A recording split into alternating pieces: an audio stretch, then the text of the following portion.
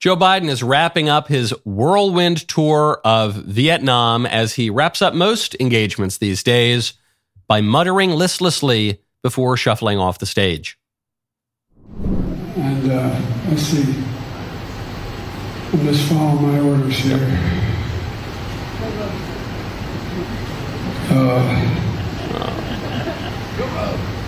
what do we do? We got the cards. We got the call. Staff, if anybody hasn't spoken, I ain't calling on you. I'm calling. I said I have 5 questions.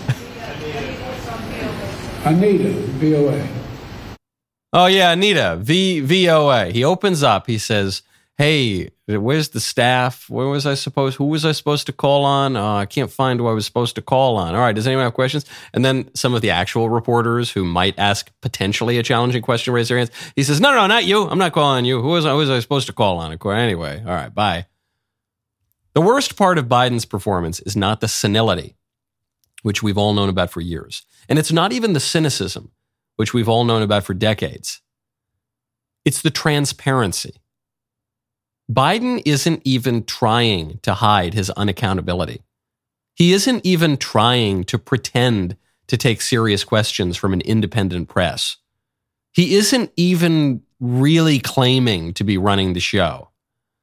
In some ways, transparency is worse than deceit. At least if Biden were trying to deceive us into thinking that he's really in charge and responsive to the people, at least it would signal that he respects our intelligence or that he cares what we think. But he doesn't. He jokes about his irresponsibility. He doesn't campaign.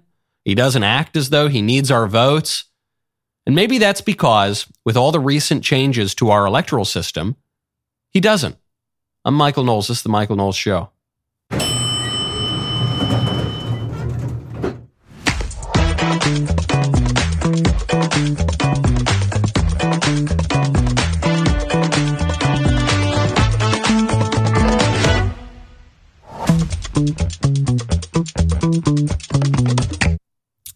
We've got really important news. Miley Cyrus is opening up about her divorce, but we're going to push that pressing national news just a little bit to get to more of Biden, because yesterday was obviously the anniversary of the September 11th terror attacks. Very traumatic day for everybody my age and older, and a day of incredible historical significance for people who are younger than me, who don't really remember what happened. And Joe Biden decided to mark that day also by not remembering what happened. Ground Zero in New York.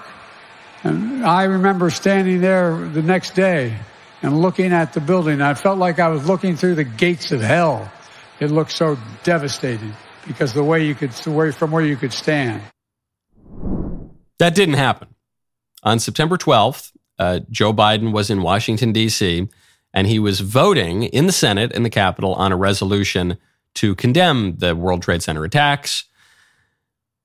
He probably believes, maybe he believes that he was in New York on that day. I actually think it's not that he knows that he's lying. And it's also not that he is totally bought into the lie that he actually believes that it's true. I think there's a third possibility here, which is that Joe Biden doesn't care if what he says is true. That's called cynicism. It's between deceit and senility. There's this place where Joe Biden has lived for his entire political career, and it's cynicism, indifference to the truth. Pontius Pilate is probably the typical cynic who, when he's confronted by Christ, who says, "I am the truth," Pilate says, "What is truth?" "Oh, what is truth? Come on, there's no such thing as truth." I think that's where Joe Biden is. He'll just say whatever sounds good. And maybe he believes it, maybe he doesn't. I think he just doesn't really care. And when you're in a place where the politicians are often going to mislead you. But when you're in a place where they don't even care, they're not even conscious of the fact that they're misleading you, for whom words are just sounds that sometimes make people feel more inclined to like you and applaud, rather than words constituting meaningful speech with which we can deliberate and come to rational conclusions about the world and decide on a program for the entire political community. What is good? What is true? What is beautiful? How are we going to flourish? When we get to a point where words are just sounds, we are reduced to just grunting baboons. We've ceased to live in human society. I don't want to be too hyperbolic about it, but the fact that speech has been robbed of its meaning, the fact that we are no longer even scandalized when our politicians lie to us, or even more scandalous, don't care about the truth at all, that accounts for a great deal of our present political problems. There are always political problems in every society, but ours right now are different and worse than they have been in the past. Now, speaking of presidents in the presidential race, President Trump, the chief rival to Joe Biden right now, has just received a really, really big endorsement. This from South Dakota Governor Kristi Noem. It is my honor to present to you the man in the arena. He is a man of significance. He is the leader, the fighter that our country needs. He has my full and complete endorsement for President of the United States of America. I will do everything I can to help him win and save this country. Ladies and gentlemen, the 45th and the 47th President of the United States, Donald J. Trump. There you have it. I generally have not covered endorsements. I mentioned early on when DeSantis was getting some congressmen because they were some of the first endorsements that he had gotten, people who decided to turn on Trump and go for another guy. I haven't really covered many of the endorsements since then. The reason I'm covering this one, the reason that this one is significant, is because Kristi Noem is not just a Republican governor. She was a potential presidential candidate. Kristi Noem, like Glenn Youngkin in Virginia, was obviously considering running for president herself. She set herself up to do that during COVID. She was playing kind of coy with it after COVID, right up until a couple days ago, I guess. Now she's decided that she's going to endorse Trump, which to me says not only that she thinks that Trump is the best candidate, which is explicitly what she's saying, but what it means is she believes that Trump just is going to be the nominee. And so she thinks not only is it her interest to get on Trump's side in this battle between him and DeSantis and Vivek and Chris Christie or whoever, but she thinks it's in her interest not to run against him. Trust me, if Kristi Noem thought that Donald Trump had any weakness right now and that she would have a shot at the presidency, she would be running. Inside every governor is a president just waiting to get out. Some uncharitable people have asked how many presidents are waiting inside of Chris Christie, which that's not very nice. That's not a nice thing to say at all. But Kristi Noem wants to be president and she's not going to run, and she is going to endorse this guy because she thinks, in another sign of something we've been talking about for weeks, that the presidential primary is, if not over, pretty severely tilted in the direction of Donald John Trump. Okay, this is a man who likes to have his name written in gold all over the United States, all over the world. And when you want gold, you got to check out Birch Gold. Right now, text Knowles to 989898. Vladimir Putin called the U.S. dollar's drop in dominance, quote, objective and irreversible, as Brazil, Russia, India, China, and South Africa formally agreed to use local currencies in trade instead of the U.S. dollar. As demand for the dollar weakens, the buying power of the dollar weakens. That is why Birch Gold is busier than ever. Investors and savers are looking to harness the power of physical gold held in a tax-sheltered IRA. You can too. You can protect your IRA or 401k by diversifying with gold from Birch Gold. As the U.S. dollar continues to receive pressure from foreign countries, digital currency and central banks arm yourself with information on how to protect your savings. Learn if gold is right for you too. Text Knowles, K-N-O-W-L-E-S, to 989898. They will send you a free info kit on gold.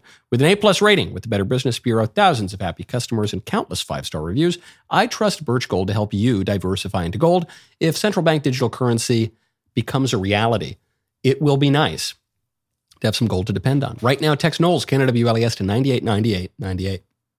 Speaking of presidential candidates, Vivek Ramaswamy has just come out another step in his bold campaign to not play it safe, to keep shaking things up, to take strong stances on policy issues. Vivek has just come out against birthright citizenship. So I would end birthright citizenship for illegal immigrants. But not for legal immigrants? And the children of illegal immigrants. Well, what does it mean for everybody else? I mean, we're all citizens, whether sixth generation or first generation. In my case, if you're born in this country, you have citizenship if you're born under legal circumstances.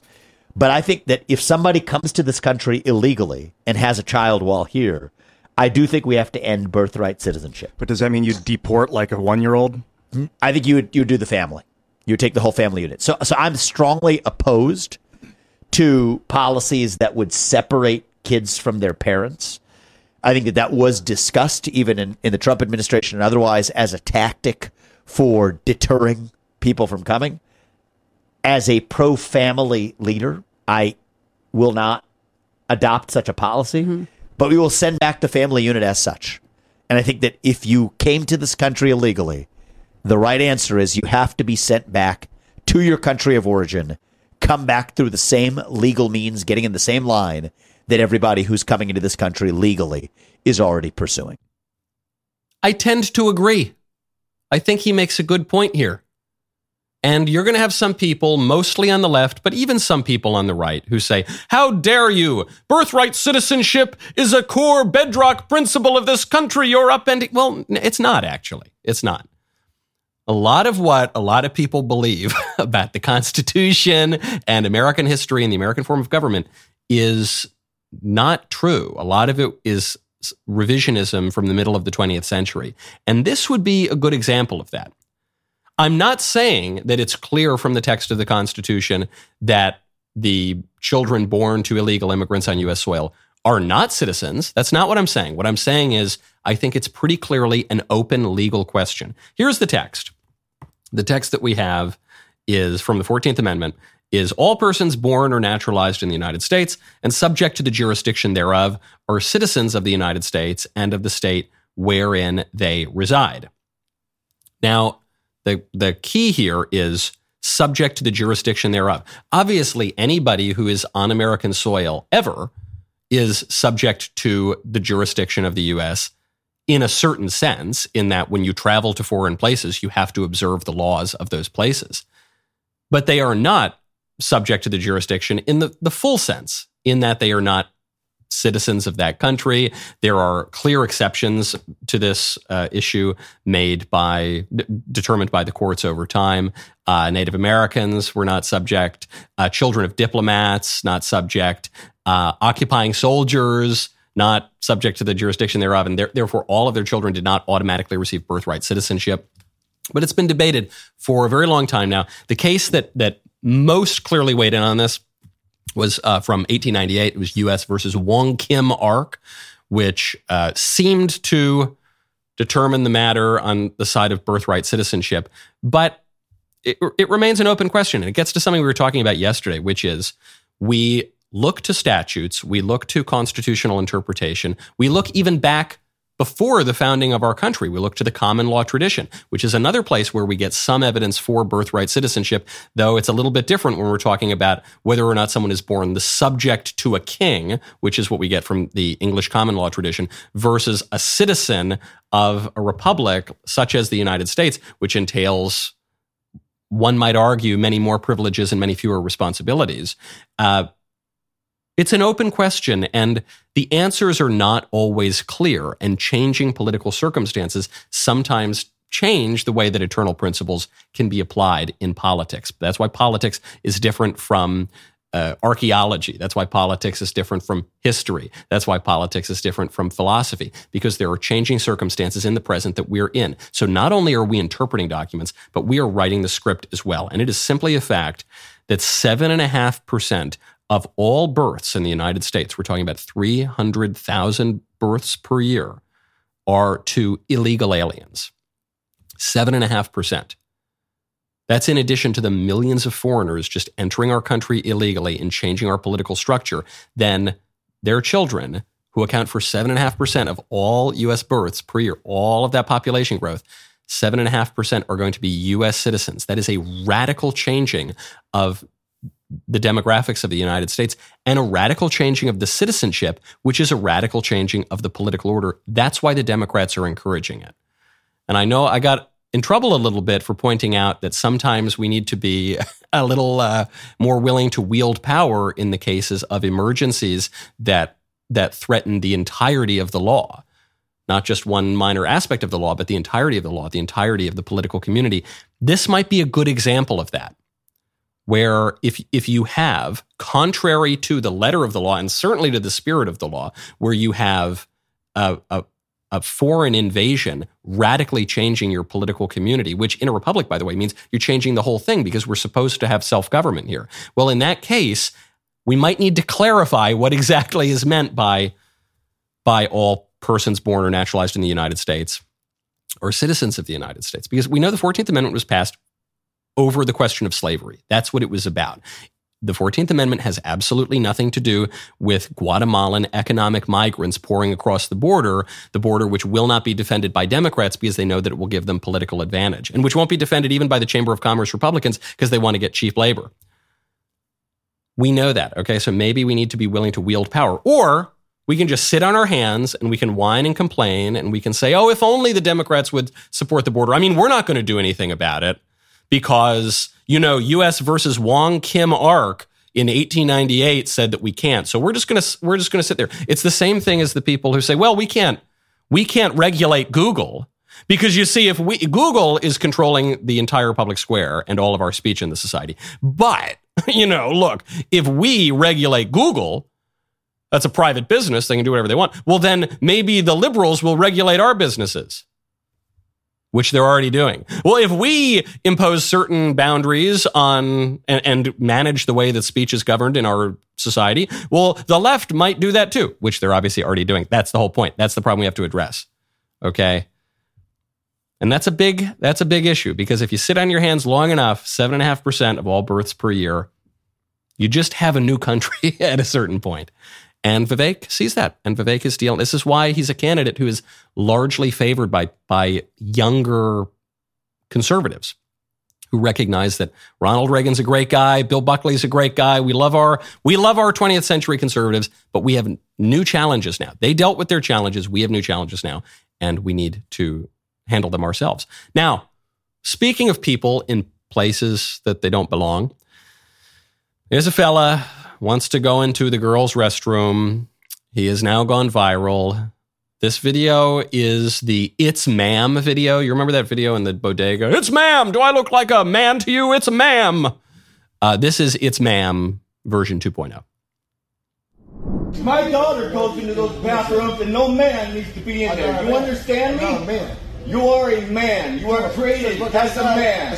You are a man. Start acting like a man. Act like a man. Yeah, let's go outside. You're going to call me a man. Act like a man. You're a man. Well, act like one. Yeah, let's go. What happened? Why? Why are you acting this way? I'm a man. So are you. No, I'm not. I'm not a man. What are you? I was born intersex, dude. I was born intersex, yeah, I was okay. born with both. Sir, you're going to have a problem if you keep going into women's bathrooms. Somebody's going to do something to you. I'm just telling you the truth. I've been doing this for years. I'm a man. You want to go outside? Let's take this outside. Classic female histrionics. This is just every time I disagree with a woman in public, it's always, let's go outside, brother. or I'm going to beat you into a bloody pulp. It's just like, that's just the way women talk. It's just like, blah, blah, blah. It's amazing, So obvious that this man is a woman. I love his excuse. He says, no. I was born intersex, which is hermaphroditic, genital ambiguity, which does happen. It's rare, but it does happen. But he wasn't. I would be willing to bet a fair chunk of change that guy was not. Very often, transgender identifying people will try to use the case of sexual ambiguity, genital ambiguity at birth to argue for their ideology, which has nothing to do with biology and nothing to do with any ambiguity. It's just transgenderism is the ideology according to which one's body has nothing to do with one's gender identity. Hermaphroditism, intersex, is when it's a little bit unclear. In the case of that fella, even if he really were intersex or hermaphroditic, it wouldn't be unclear. He's obviously a dude, even if he's got some genital deformity. So he would still go into the men's restroom, and he's obviously a guy. But it's very telling that the trans-identifying people always go to hermaphroditism. They always go to intersex because even they know that their ideology is completely incoherent. It is not defensible according to anything even resembling a serious epistemology or anthropology. And so they've got to pull a fast one. You know, they've got to move the goalposts. But even then, doesn't quite work. If a lady is screaming at you, Adam's apple jiggling in fury and telling you that he wants to take you outside and beat you into a bloody pulp, you could probably be justified in assuming that is a man. Now, very, very important for all of you, for women and especially for men, is your hair thinning? Then you got to check out Provia. Right now, go to proviahair.com/Knowles. Are you one of the millions of American men and women dealing with premature hair thinning and hair loss? Well, maybe you're scared about inheriting that thinning look because it runs in the family. Finally, there is a real solution that delivers on its promise without the harsh side effects, unwanted chemicals, and unpleasant smells. Provia Hair Care uses a safe, natural ingredient called Procapil to effectively target the three main causes of premature hair thinning and loss. Provia supports healthy scalp circulation and delivers nourishing nutrients to strengthen hair follicles and anchor them to your scalp. Provia guarantees more hair on your head than in the shower drain. Provia is effective for men and women of any age and safe on colored, treated, and styled hair. Provia works guaranteed or 100% of your money back. It is that easy. You know, I have relied on my hair a lot in my public life. Right now, new customers save over 50% off Provia's introductory package at proviahair.com/Knowles. See results for yourself right now. Do not wait. proviahair.com/Knowles. If you're even mildly familiar with this show, you're probably aware of my autumnal affinity for a certain seasonal beverage. I am a certified aficionado of the PSL, the pumpkin spice latte. I am a swarthy Italian man for 9 months of the year. But then when fall rolls around, I transition into a very pale, basic white girl in a North Face jacket and an infinity scarf. So what better way to bring the fall atmosphere into your home than with the all-new Michael Knowles pumpkin spice candle? That's right, baby. It's wonderful. It's filled with cinnamon and presumably pumpkin spice. It's now available in my collection at dailywire.com/shop. These are going to sell out fast. I'm sure. I know that they are. They're probably sold out already by the time you're listening to. If you do want one, go get it right now. And then also speaking of my collection, Yes or No the Game has sold out again. So I warned you, don't say I didn't tell you so, all right? I always tell you this, and it did sell out. So I hate to say it, but that's the way it goes. It will come back in stock. You need to secure your game if you have not already, especially as we start to approach Thanksgiving and the Christmas season. They're going to sell even faster. If you already have the game, be sure to get the all-new Conspiracy Theory expansion pack in time for spooky season. Do not wait. Order your pumpkin spice candles and your Yes or No game over at dailywire.com/shop today. Speaking of transgenderism, do I get to keep any of my show on YouTube today? No? All right. I hope you're at dailywire.com right now, and I hope you're at MKnowles Show on Twitter. California has just passed a bill that would require judges to consider whether parents affirm gender identity, that is, go along and trans their kids, in custody battles. This is a Democrat-backed bill, obviously, AB 957, passed the state assembly on Friday and the state Senate on Thursday. So if Newsom signs it, the bill will require judges to consider how pro-trans a parent is in custody battles. And if you're not pro-trans, if you won't trans your kid, you could lose custody of your kid. To which I would advise all of my friends in California, if you're having a child, if you have a child already, flee. You have to flee. If you are in a very strict, strong, highly defined marriage, you know, you're a Catholic who believes in Catholic teaching, or you're an Orthodox Jew, or you're a Muslim, and you take your faith very, very seriously, not only on the question of sexuality, meaning gender identity, but also on the question of marriage. Can you get divorced? Catholic Church, there is no divorce. You're not allowed to divorce. So that, I'm not saying it has never happened, but that's a good sign. Okay, you're not going to have to deal with Gavin Newsom over here trying to trans your kids and take your kids away from you if you won't chop his genitals off. If you're not in that, if you're like most people today who are a little bit unclear about what they think about marriage, or maybe they're a little bit on the fence, and I don't know, I don't go all the way with the crazy trans stuff, but I'm okay with some of the LGBT movement, whatever. If you're ambiguous in any way, get out, flee, run, man. This is an important rule in politics. You got to know when to hold them, know when to fold them, know when to walk away, and know when to run. This would be a case where you should run. Gavin Newsom is saying, I'm going to take your kid away from you and chop your kid up and turn your kid into a grotesque eunuch. And I'm going to brainwash your kid, and I'm going to give your kid a miserable life. And there's nothing you can do to stop it, because I am wielding political power and the power of the law. And a lot of conservatives are not willing to do the same. This is the only thing that really disappoints me about many conservatives. And I know this situation is starting to change, but it's been true for too long. Conservatives don't want to fight back, and they don't want to wield political power because they've bought into a BS libertarian notion that wielding the government ever at all for any reason is unjust and terrible and tyrannical and authoritarian and blah, blah, blah, whatever. They're trying to chop your kids' genitals off and take them away from you and deprive you of custody of your children. If you don't stand up and wield the government to stop that and to punish the very bad people who are doing this and to keep them out of political power for as long as you possibly can, then you are engaging in a moral failing. You are failing your political responsibility and your moral responsibility, in this case, your responsibility to your children. And it is precisely because Republicans have not wielded political power that the demography of California has radically changed. And largely because of the influx of illegal immigrants, California has been able to be dominated by Democrats now, because they just get more voters and they get more representation in the government. And so they get to wield more power. And Republicans, it started out on even an issue that seems totally unrelated to trans. They say, we're not going to do anything about the illegal immigration. Okay.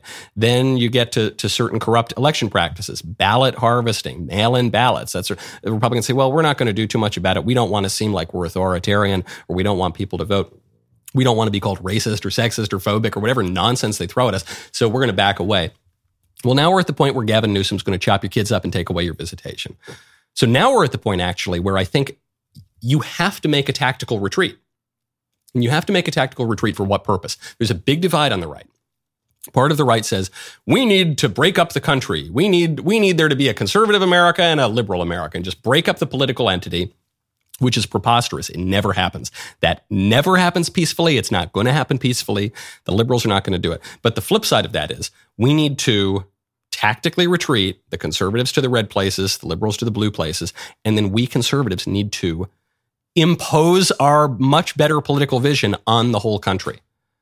And I know they're going to call us authoritarian, and I know that it's not authoritarian to say, no, Gavin Newsom, you don't get to chop up a child. No, Gavin Newsom, you don't get to take a kid away from his dad because his dad knows that he's a boy. That's not authoritarian. That's just. That's liberal in the truest sense of the word. That's good. That's right. That's the point of being a citizen in a self-governing republic. Come on. All right. That rant is over, but we're still speaking of women's issues, and we get to Miley Cyrus. You know I'm a Miley fan. I mean, I don't listen to her music. I don't really listen to any modern music, but I kind of get a kick out of her because she says things that are at least contrary to what the liberals always believe sometimes, and I think she's got a good voice, and I always loved Party in the USA. So here is Miley Cyrus explaining her divorce. I have to slow down because this is actually serious. So Glastonbury was in June, which was when the decision had been made that me and Liam's commitment to being married just really came from, of course, a place of love first, because we've been together for 10 years, but also from a place of trauma and just trying to rebuild as quickly as we could. The day of the show was the day that I had decided that it was no longer going to work in my life to be in that relationship. So that was another moment where the work, the performance, the character came first. And I guess that's why it's now so important to me for that to not be the case, that the human comes first. Notice how clinical and controlled Miley is here. If you're listening to this, and I bring up this story not because I care about celebrity gossip with Miley Cyrus, but because it tells you a lot about how to engage in society and a lot about how our political order works. Miley is reading off an iPad.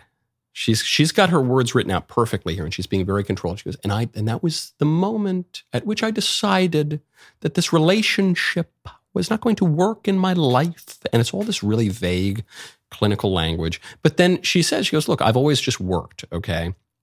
And the show must go on. And I was working too much. And I think she's implying here the reason her marriage fell apart was because she and her husband just were too focused on their careers and just always put their work, which is show business, first above everything else. And I think that's what a lot of people do. A lot of people put their jobs first. That's a cause of a lot of marital strain. A lot of people put their careers first and their education and their settling into their professional life first. That's why they don't get married until sometimes it's too late or it's much more difficult to get married. This is why they don't have kids. They put off having kids until very often it's too late. And it's a lie. It's a scam. And they come to regret it. And the people who get suckered in by even something that seems noble, getting on your hustle and working hard and putting the show first, even they will come to regret that very often. Because you want to work hard and you want to be serious in your professional life and you want to have good material means, but that's not everything. Okay?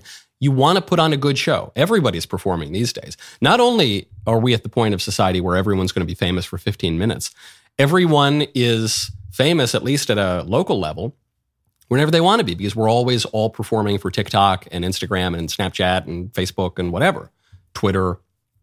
So we're all always performing. Sometimes we put that show first. And this reminds me of a line that a Dante professor of mine told me once in Italy.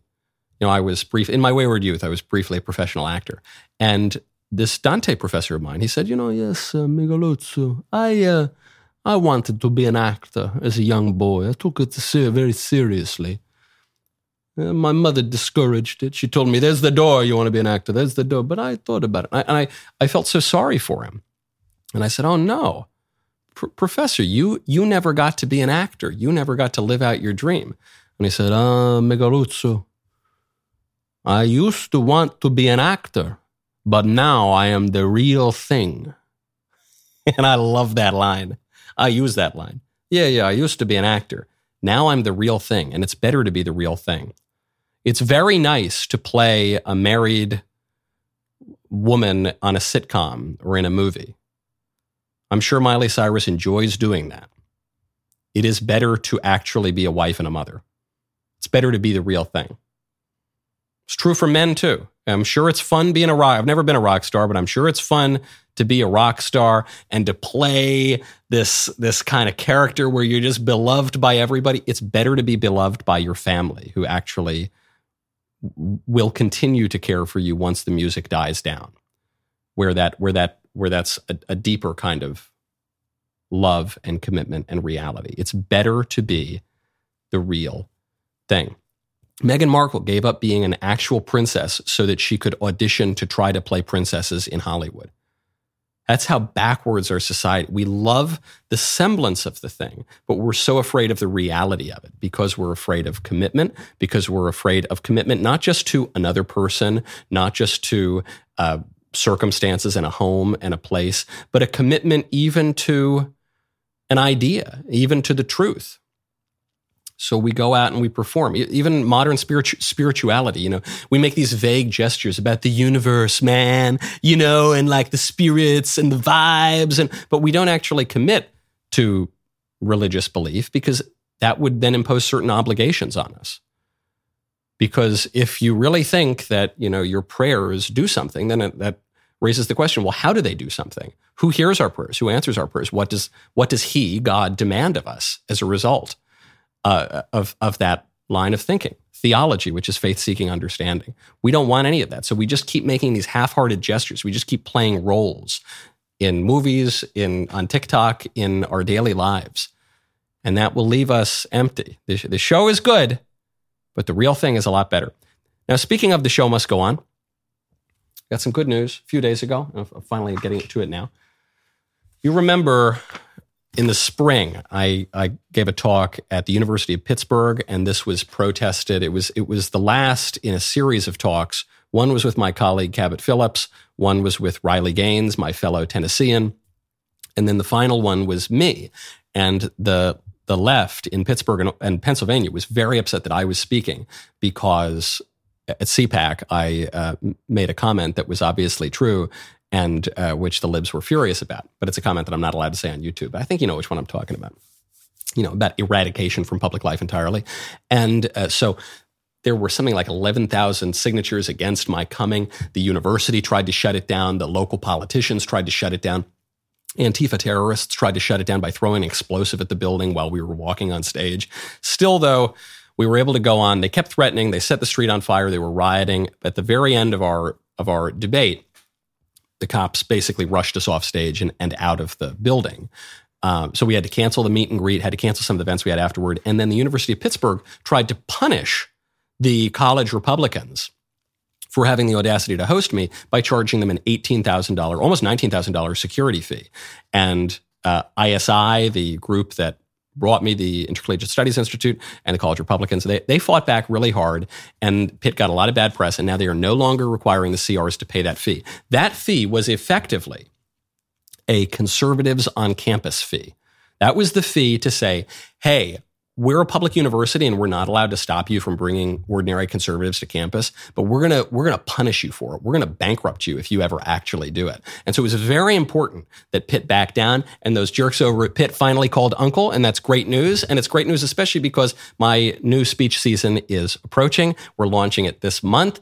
I'll give you the full rundown of schools in a few weeks. We got some great schools this semester. We're gonna launch it September 26th at Georgetown. So if you're in Washington, D.C., head on over. I think you can reserve tickets now. So go check it out. I'll see you in D.C. And please don't throw any explosives at me. And if you do, I hope Georgetown doesn't try to charge us all like $20,000 just for having ducked and missed the explosive.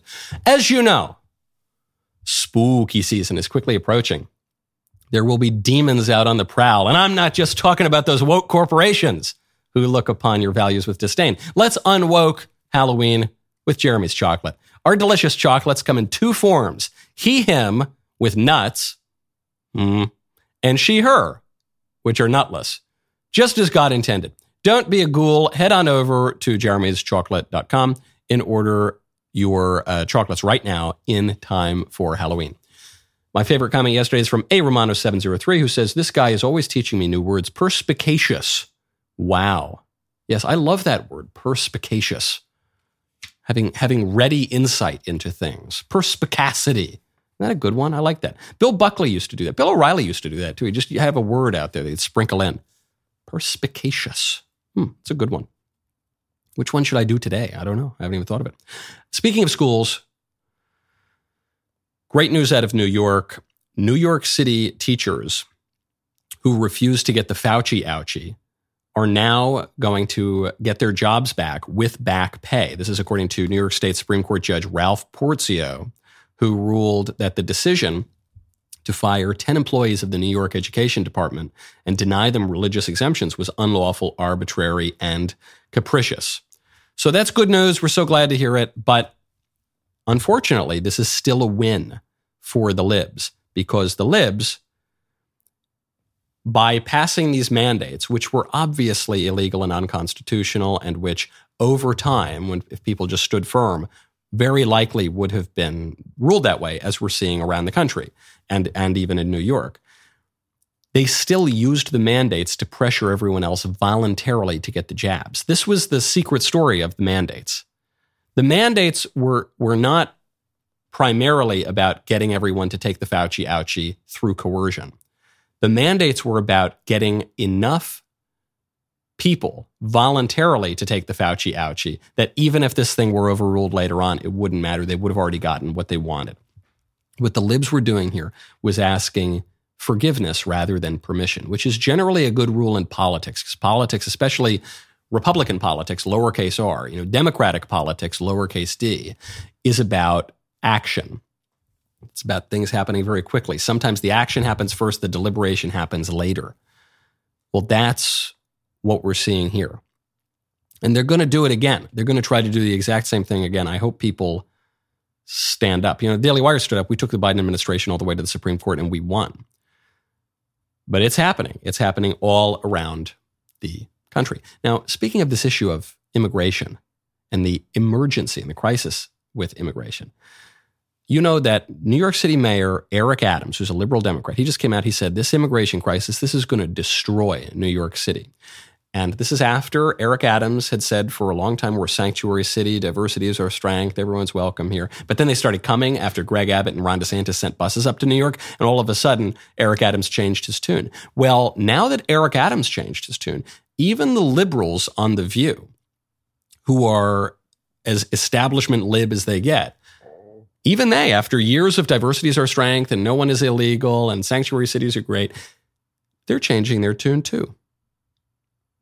This issue will destroy New York City, the city we knew we're about to lose. But frankly, I think we need to find, and we've dealt with this before. I lived in Miami. I was an immigrant in Miami in the 80s. You'll remember when we had the Mariel boat lift. Yes. 125,000 Cubans came in a matter of 6 months. It puts tremendous stress on a city, on a community, on the social services. They need to be resettled elsewhere. They need to spread out. We're this massive country. Well, and it's only going to get worse with global warming and climate change because people can't live in certain parts of this world. And don't forget about this totally unrelated boogeyman. We got to get that in here to every story. But listen to what Ana Navarro. Ana Navarro is a huge lib. But she goes, look, but they got it. We got to spread these immigrants out. We can't, come on, these immigrants, they're going to destroy New York City. Well, hold on. I thought the immigrants were our strength. I thought we're a nation of immigrants. New York's a city of, well, the more immigrants, the better. But then Eric Adams, mayor of New York, changed his tune, and now all the other liberals are changing their tune too. Why? Because Ana Navarro knows that she's on the same team as Eric Adams. And Eric Adams flipped, and so now the rest of the team is going to flip.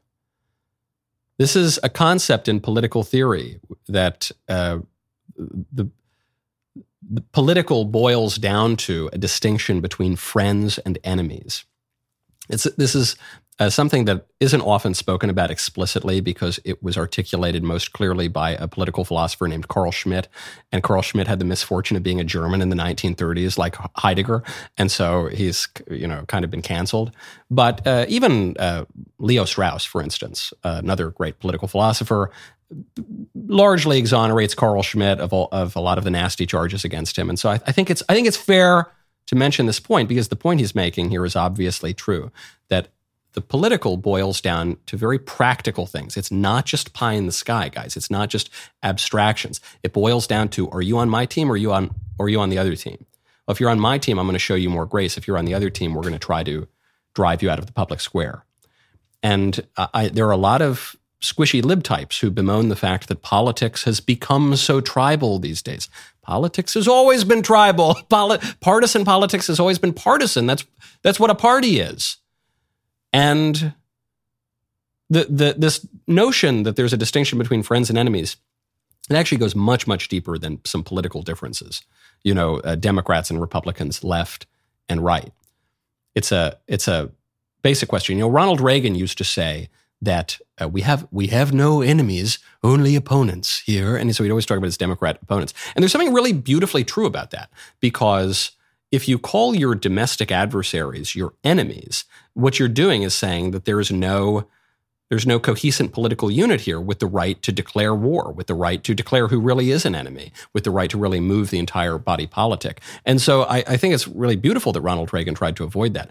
Increasingly, though, you hear the left talk about us as enemies, and you hear the right talk about the left as enemies. That tells you about a breakdown in the political order. There is a video that I was hoping to get to today. I'll have to just tease you with this. Though I don't know how tempting this is going to be, because the video is absolutely repulsive. The mayor of Burbank, California has just subjected himself to being spanked in public by a drag queen. I guess we'll get to it tomorrow. Not because the video is so sensationalist, but because it tells you a lot about the civic religion that is now governing our society. The rest of the show continues now. You know what day it is. It's Trans Tuesday. You don't want to miss it. Become a member. Use code Knowles, Canada WLES at checkout for 2 months free on all annual plans.